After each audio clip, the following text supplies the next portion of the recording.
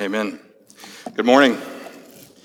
If you hopefully faithfully were actively listening to the prayer you just heard, you would have heard Corey tell you where we are going to be. If you have been listening actively to the scripture readings today, clearly we are starting a new series. We are in a new book of the Bible. If you missed all of that and maybe you tuned out, maybe you were already thinking about lunch or thinking about whatever it is and you might have missed what was just being said, let me encourage you then at this moment to turn in your Bibles to 1 Peter. We're getting ready to start a new series where we're going to walk through the letter of 1 Peter together. And so I hope you will join us in that. And so with that being said, I do want to encourage you a couple things. First of all, if you missed what was happening in service today and didn't catch up on the references that were already made through the scripture readings or here in the prayer that we were going to be in 1 Peter, let me encourage you to pick up a book that I think would help you. It's not even really a book. It's more of a primer. It's more, really, you could probably read the whole thing in one sitting. It's called Listen Up. It is available in the foyer for free. We would love for you to get that. And I think that'll be a good way, whether you find yourself teaching or whether you find yourself sitting under the teaching or listening to the Word of God. It's just a great way to help all of us get a better glimpse and a better picture of how we can actively listen to what is going on in service and even to affirm what is happening in the life of our service as well. And so with that, I would encourage you that at any point during our singing, as Corey and the team seek to encourage you, or at any point during the preaching, as whoever's preaching, whether it's me or one of our other elders preaching, seeking to encourage you according to the Word, it would be a great encouragement to us if you could affirm what is being said with a hearty amen every now and then. And so thank you, whoever that was. I love that already. Or you can flex on it, whatever you want to do. Just let me know. That's just a great motivation, okay? I love it. 2 people just actually flexed at me. That was wonderful. Thank you, guys. We haven't even gotten into the sermon, so already we have a good start. So anyway, I do want to say again, thank you so much for praying for Corey, praying for myself as we were away at conference this week. Man, we again had a wonderful time, completely immersed and encouraged by the Word of God, hearing faithful preaching. It was just a wonderful time with like-minded brothers and sisters. It was a wonderful time of worship. I don't know how to describe it other than to tell you if you're in a room with 12,000 people and you were just literally singing at the top of your lungs just the goodness and the grace of God and the power and the beauty and the mystery of Jesus Christ and the cross and the wonderful work of the blood. It was just awesome. It was so loud and singing that you really couldn't even hear yourself singing. And so I don't know if this is selfish or not, but I actually recorded a couple of clips of the singing just so anybody could see it, because it's one thing to talk about it. It was a totally different thing to see and experience it. But anyway, we were able to worship together. We were able to grow together and be encouraged by the Word of God under some phenomenal preaching and teaching of some incredible brothers in Christ. And really, we were just able to enjoy some much-needed fellowship and much-needed encouragement, both with new brothers that we had just met as we got there and sat at tables and shared meals together, but then also some brothers that are old in our relationships, brothers that we have known for a while. And so it's just good to be encouraged. So thank you for those prayers. I think it's safe to say that Corey and I are both coming back refreshed, recharged, maybe a little leery from the 13-hour drive. That's not something I would recommend. But man, we had a great time in the car together, but physically a little tired, a little sore from that. But we are recharged. We are ready to tackle this new season that we are in. And so with that, today we're going to be starting a new series where we are going to join with the exiles who are walking with and walking through 1 Peter together. So as we jump into this series, I want to tell you that I personally believe that this series is going to be good for us as a faith family for several reasons. The first one really being a selfish reason for me. I think it'll be nice to simply walk through a book of the Bible together again. While I'm thankful for the Advent season into Christmas, and I'm thankful that with the start of the new year, we were able to jump into the marks of a healthy church and what that looks like. And I believe that was a wonderful time of teaching and understanding the Word of God together. There's just something good about being together under the Word of God, walking verse by verse through a particular book of the Bible. I personally enjoy that because when people call and they say, "Hey, Pastor, I'm a little upset about what you said this past week," it's nice to be able to say back to them, well, you can be upset all you want, but your issue is really with the Word of God. It's not with me at all. And so it's just nice to know that. Also, spoiler alert with that, It's just nice to know that you know exactly where we're going to be each and every week. So as believers in Christ, we can prepare together for where we're going to be over the next several weeks and several months as we walk through this letter together. This is more my speed and something that I really enjoy. Now, my second reason, and our second reason together, is really when it comes to the theme of this particular book in 1 Peter, Peter reminds the Christians that we are the elect exiles. And we're going to talk more about that with the teaching this morning. You see, as Christians today, we are simply passing through this world. We are passing through on a pilgrimage or on a journey, if you will, that's going to lead us homeward. And so what we're going to see Peter talk about throughout this letter is the journey that we are now called to and how we are to continue to press onward in what it is that Jesus Christ has called us to, and ultimately onward in this pilgrimage that will end with the coming kingdom. So in this particular letter, and again, this is an introductory sermon, so if this is the first time you've been with us, when we start a new series, we generally start with a bigger introduction to kind of help set up where we're going to be over the next few weeks, so just kind of prepare yourself for that. But within this particular letter, Peter is going to focus on three specific relationships that we're going to see repeated throughout the letter. The first one is going to be the Christian relationship with God who elected them. The second will be the Christian relationship with the world that we now live in. And the third is the Christian relationship with other brothers and sisters who are on this journey with us as well. So as a church this morning, our journey begins today. So let's allow the Word of God through 1 Peter to remind us of who we are and where this journey will ultimately end, which is at the kingdom of our Lord and Savior, Jesus Christ. So this morning, we're going to begin with Peter's opening greeting, where we're going to meet the author. We're going to meet and see a little more of the audience and who it was that Peter was writing to. And then we will begin to see that we as exiles are really living as strangers in a strange land. So if you have your Bibles, and I hope you do, I would encourage you to turn with me, if you haven't already, to 1 Peter. We are only going to be reading 1 Peter chapter 1, verses 1 and 2. And so if you have found your place in the Word and you can and you are able, I would invite you now to stand in honor of the reading of the Word of God. Now this is 1 Peter chapter 1, beginning in verse 1. Peter writes, Peter, an apostle of Jesus Christ, to those who are elect exiles of the dispersion in Pontus, Galatia, Cappadocia, Asia, and Bithynia, according to the foreknowledge of God the Father in the sanctification of the Spirit for obedience to Jesus Christ and for sprinkling with his blood. May grace and peace be multiplied to you. And let's pray together. Father God, we come before you right now thanking you so much for your word. And God, we thank you for the opportunity that we have over these next several moments just to be able to worship you by your word. Father, we praise you that we've been able to worship you in song today. We praise you that we've been able to worship you through prayer and through the hearing of your word. And God, in these next few moments, as we seek to unpack your word together, Father, prepare our hearts, our minds, our eyes, and our ears to your truth. Lord, we pray that you would be glorified. So help us to faithfully and actively listen, prepare our hearts not only for today's message, but the ones to come as we continue to walk through this letter together. Father, we seek to make much of your name. We recognize that this place is not our home. We recognize that we, as your people, reside in a different kingdom. And so, God, I pray that we would see that today. I pray that we'd be encouraged by that today. And God, through your truth, may you be lifted up and glorified above all else. Jesus, we love you, we thank you, we praise you for the hope that we have in you. And God, we pray that you be glorified in these next few moments, for it's in your precious and holy name we pray. Amen. Thank you. You can be seated.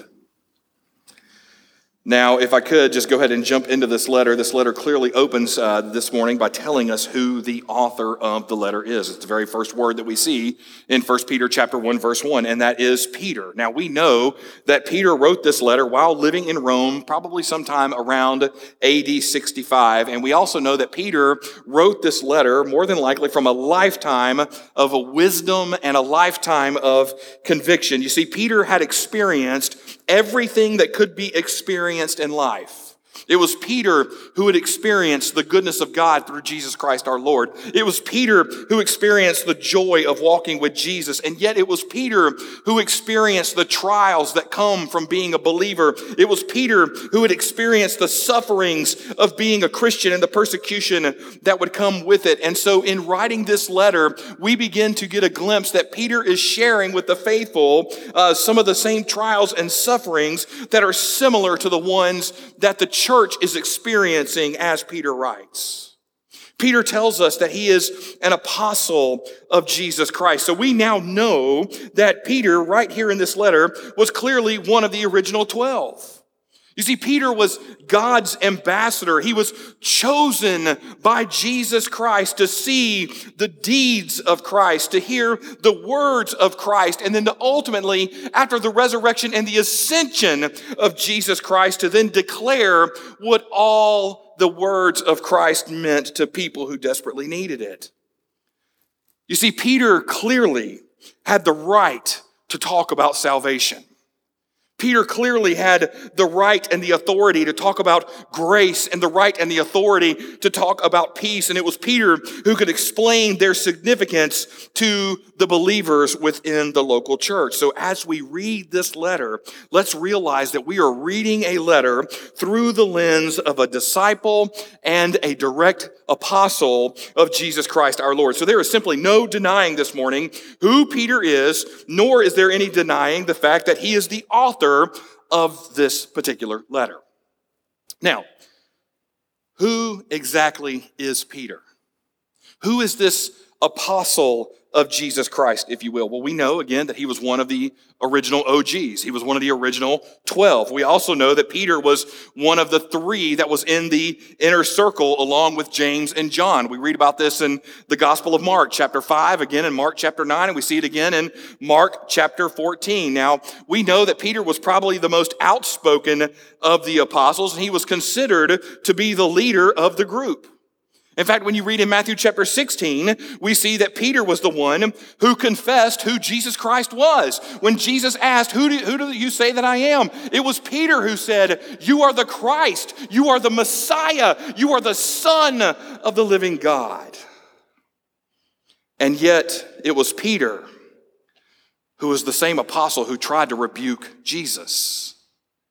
It was Peter who made some rash and irrational vows toward Jesus Christ. And it was Peter who, by the time we get to the Gospel of John chapter 18, who would deny ever knowing Jesus Christ. And yet, despite his failures, it would be Jesus, upon his resurrection, who would reinstate Peter as an apostle.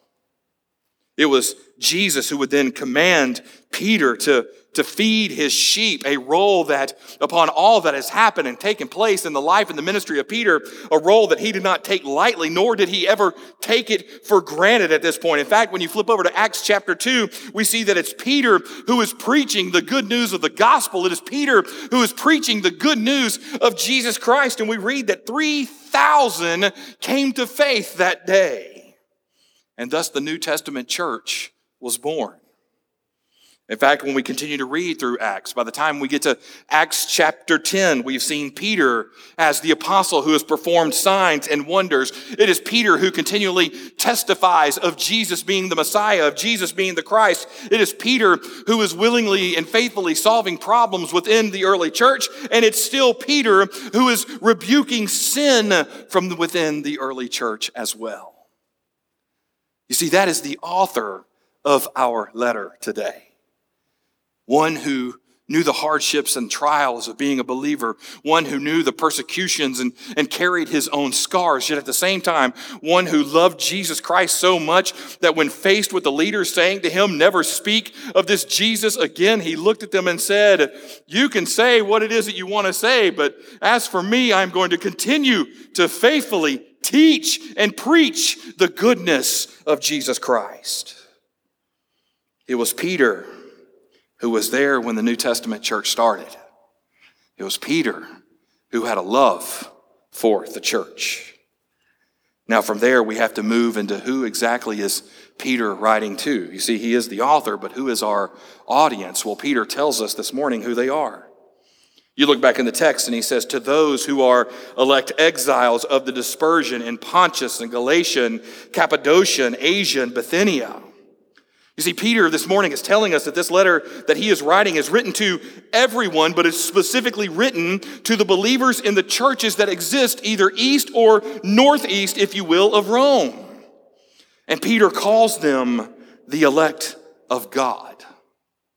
Now again, that's not to say the other regions to the north, northwest, south, west, and southwest were not the elect of God as well, but Peter wanted to remind them of who they are. More on that in a moment. But just to give you an idea of the amount of people and the size of the area that this letter would cover, you see, this was a fairly sizable area that we're talking about when you talk about the exiles of the dispersion in Pontus, Galatia, Cappadocia, Asia, and Bithynia. You see, we're talking about an area that would probably be roughly the size of modern-day Turkey, if you will. This would have covered about 750,000 square miles. Now, I don't know if that means anything to you, but I want to go ahead and tell you, as a history person, one thing that I can faithfully say to you this morning is geography wasn't really my thing, okay? So when you may be like me this morning, and when you hear turkey, you think of Thanksgiving and that special bird that comes out that blesses your lunch or dinner. That's the first thing that comes to my mind. If you were to ask me to draw turkey at this moment, that's what I'm drawing, okay? Now, I'm sure there are students in the room who could probably draw the boundaries of modern-day Turkey. They could probably list out the capital, and praise God if that's you. But if that's not you, let me give you a different visual this morning, okay? When we're talking about 750,000 square miles, roughly the size of modern-day Turkey, a better way to think about that is think of an area that stretches across the southwest United States from Texas all the way to California. So clearly this letter is going to cover a lot of ground. And so because of that, we now know that this letter is not a local letter. It was not meant to be read by one particular church dealing with one particular issue, but rather this was a universal letter written to the universal church, which means that this letter can be read and understood by the churches throughout the area, all the way to churches that exist today. So as we read 1 Peter together, like anything else we read in the Word of God, we should begin to see the similarities in what Peter is saying and speaking to what it is that we are seeing and experiencing today as a church. Therefore, as we read 1 Peter, whether you read it at home in preparation for worship, or you read it post-service just to get some more understanding, or maybe you read it for the first time when we're together on Sunday mornings, let's see that we too have much to learn from this particular letter. Now, I want you to notice this morning how Peter describes the audience.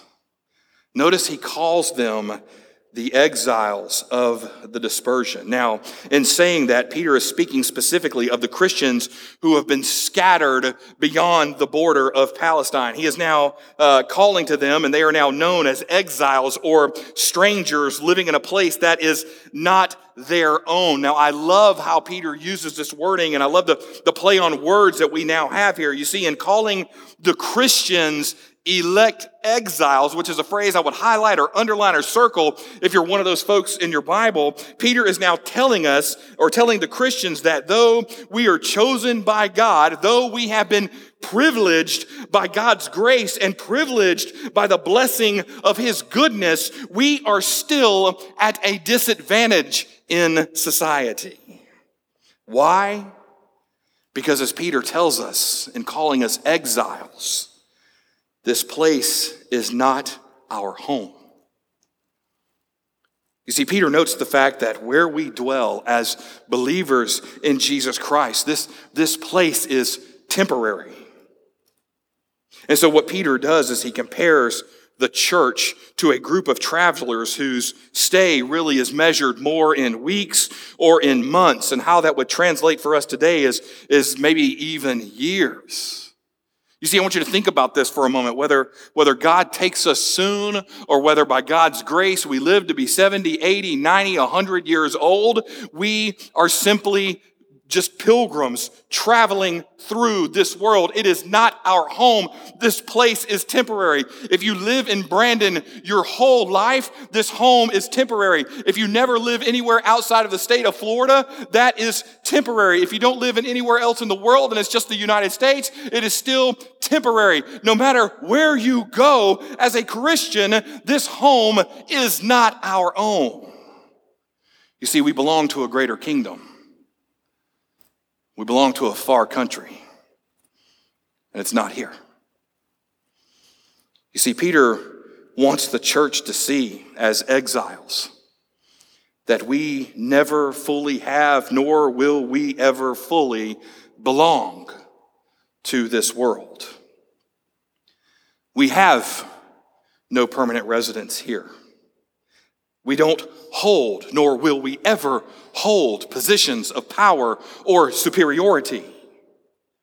Now, sure, we may live in a day and a time in a country where we can enjoy some of the comforts for a while, but let's realize that we only enjoy these comforts by the grace of God and also because of the fact that we are simply being tolerated. But here Peter reminds us that we are exiles in this place. Therefore, we will never be completely satisfied nor at home in this world. Man, if I could just unpack that for you for a moment, let me say it this way. We live in a country right now where we have freedoms.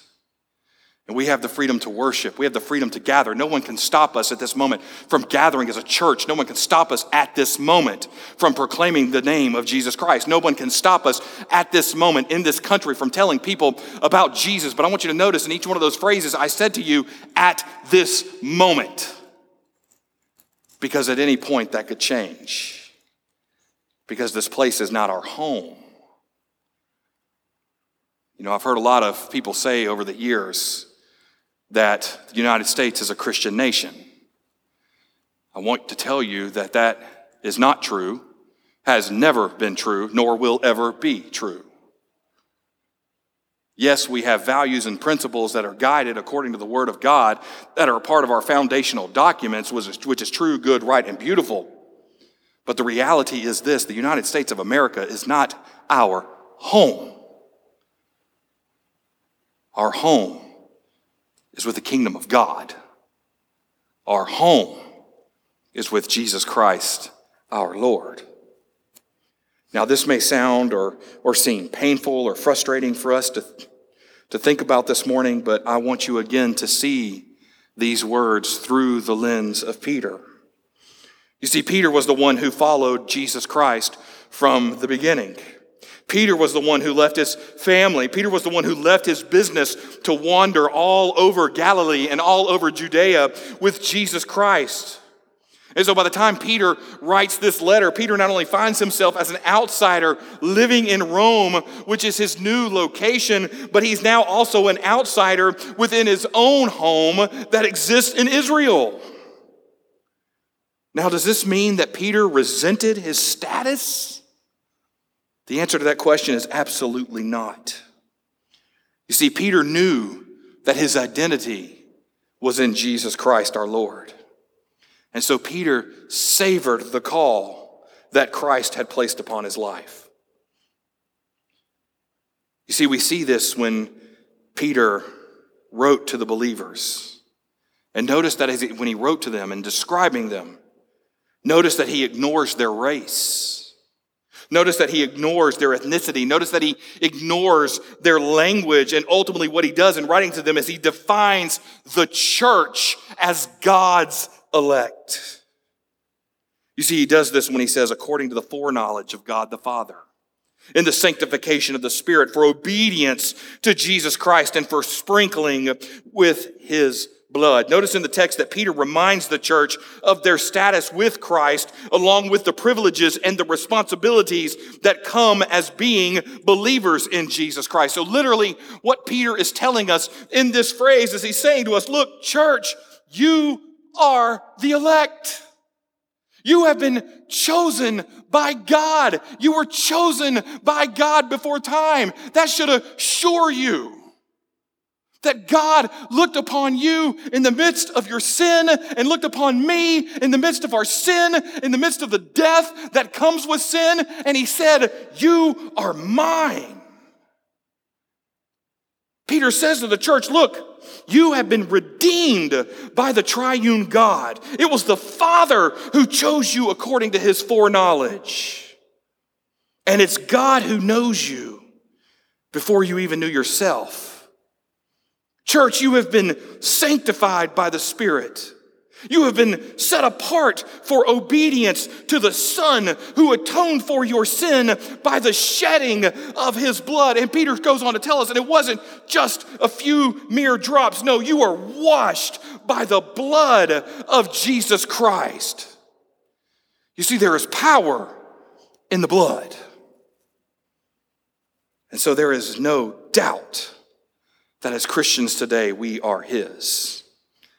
I mean, what an incredible word of affirmation that we have from Peter.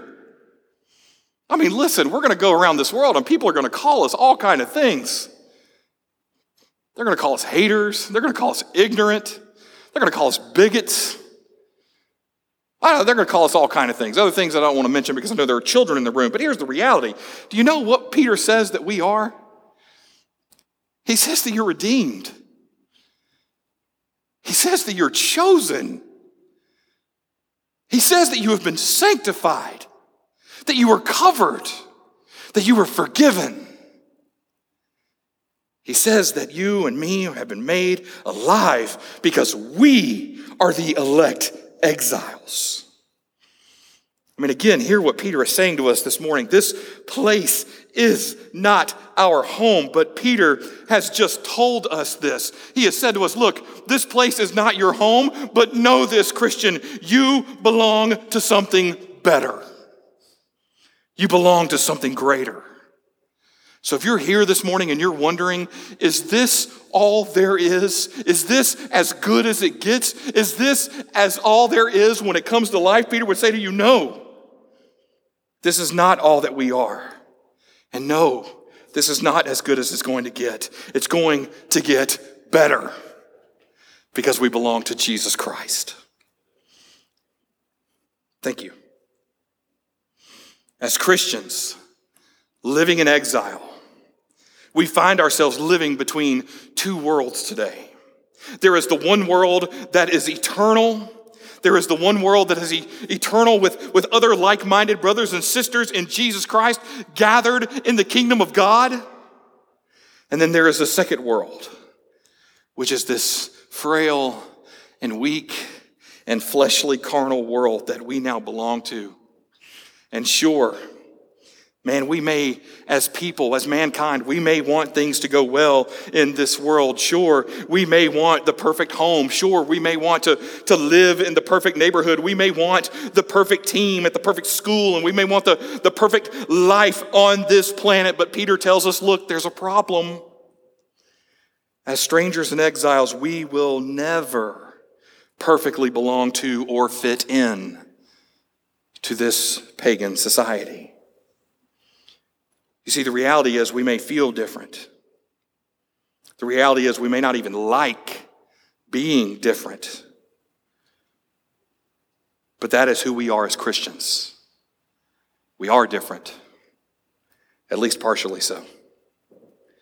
Coming back to the text, Peter did say that we are strangers. He said that we are exiles. In fact, some translations say that Peter said that we are aliens. However, notice that Peter never tells us to alienate ourselves from the world by abandoning it or by cursing it. In fact, if you go over and read, and many of us have this memorized in the Gospel of John, John chapter 3, verse 16, we read that God did not abandon his creation. Rather, he sent his Son to redeem creation. He sent it to restore it and one day to come again and fully renew it. And so as those living for Christ in this world, though it is temporary, we as believers who have been called to this very moment, we who by God's divine providence have been set together right in this place, we have been called to form, reform, and transform the area the Lord has us all for the glory of God. And we do it wherever we can, and we do it with whomever we can, not abandoning the dwelling that God has called us to. Now I want to tell you, this is not a new idea. Okay? This is not something that Peter talked about and all of a sudden the modern church is figuring out. No, this is something that we've actually seen throughout modern church history. In fact, if I could share a story with you real quickly, in the 16th century, as a plague swept through much of Italy and Switzerland, it was one of the great Protestant reformers, John Calvin, who was called upon to care for both the spiritual and physical needs for the people. So much so that many doctors recorded this of John Calvin. They said of him, he introduced hitherto unsurpassed hygienic measures whereby the ravages of the plague were now arrested. You see, John Calvin understood the words of Peter when he tells us that we are exiles in this world. And yet at the same time, we are also called to be agents of change from within the temporary dwellings that God has called us to. Now let me unpack what I'm talking about here. Yes, as Christians, we are to flee from corruption. But as reformers, we seek to engage the world for the glory of God. Notice this is not a call to one or the other, but rather we are called to a both and kind of ministry. Peter knew this all too well, and this is what he shared in the opening of his letter to the church. And so we have to ask ourselves this morning, do we see how we are now to live in the world, but not of the world? How, as Christians, are we abstaining from that which is corrupt and yet at the same time engaging a world that needs the good news of Jesus Christ? This is the question that Peter calls us to wrestle with in his opening words. Now notice, in coming back to the text, we get to the end of our passage. But honestly, again, I want to remind you, it's really the beginning of this letter. Peter says, "May grace and peace be multiplied to you." Now again, I want to tell you, if you're one of those folks who are taking notes this morning, write that phrase down, underline it in your Bibles, highlight it, memorize it, whatever you got to do. Remember that phrase, hold on to it, because the reality is this: as we continue to walk through 1 Peter together, we're going to see that phrase come up again and again and again. And so if anyone this morning understood the power behind grace, if anyone understood the power behind peace, it would be Peter. Again, it was Peter who denied Christ 3 times. And yet it was Peter who knew the multiplying power of grace that comes from Jesus Christ our Lord. We know, according to the Gospel of Luke chapter 22 and John chapter 21, that Peter wept, that he repented, that he was restored by our risen Savior. Peter understood the need for grace, and so as he writes later, he also sees and knows firsthand the meaning of suffering as a believer and the meaning of the pain that comes in hardship as a believer. After all, Peter was an apostle of Jesus Christ. So if you're here today and you say, "Man, as a Christian, I am facing persecution in my work," or "As a Christian, man, I'm facing persecution in my community," or "Man, as Christians all over this world, they are experiencing persecution," Peter would say to you, yes. Yes, they are. And I understand it.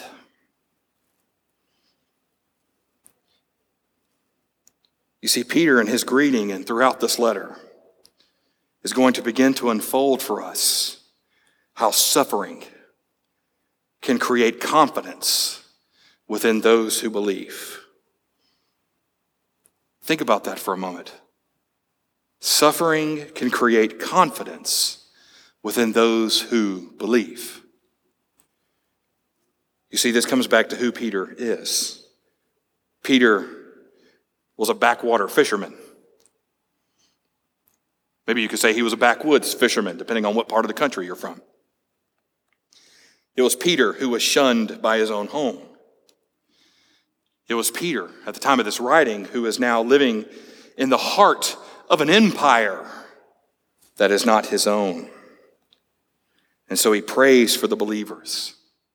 And he asks God to increase in each Christian the measure of grace and a measure of peace. Notice he doesn't just pray that all Christians will have grace and peace, but he prays that they will have and know grace and peace in an overflowing, overwhelming, and an abundant way. Why? Because living in the grace and the peace that comes from knowing Jesus Christ as Lord is what sets us apart as Christians today.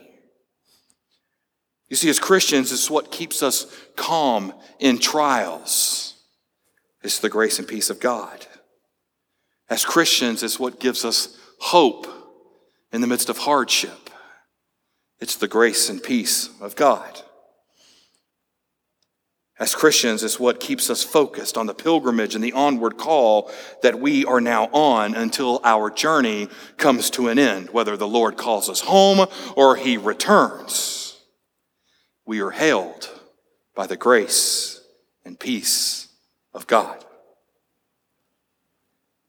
It is the grace and peace of God that reminds us not only the hope that we now have, but the hope that is waiting for us when our journey ends. And so Peter prays.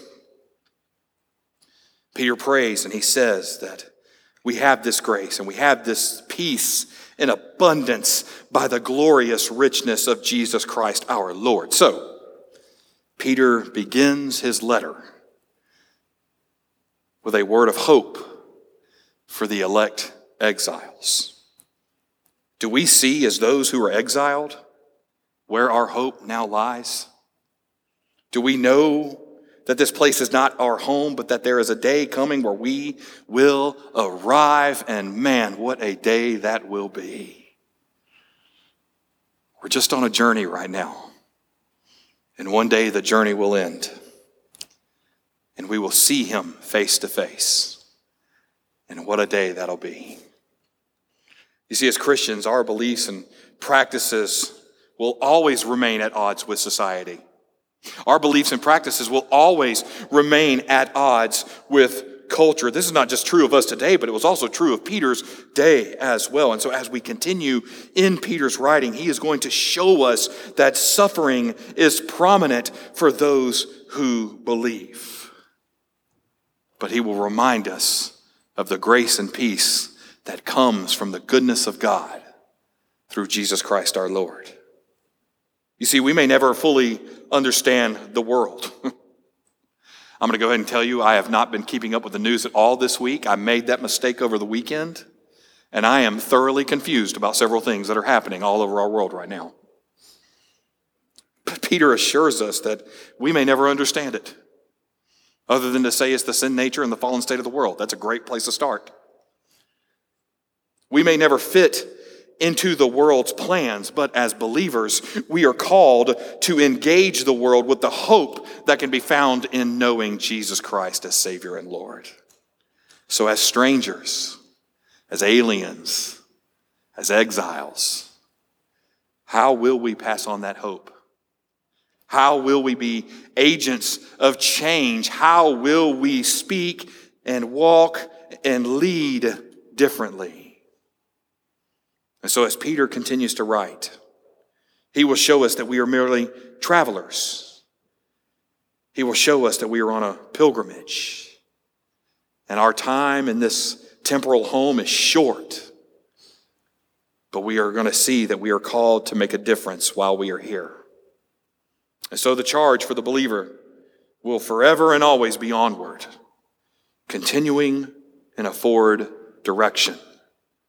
So as we travel through this letter, let's be reminded at every stop along the journey that Peter is writing to the church.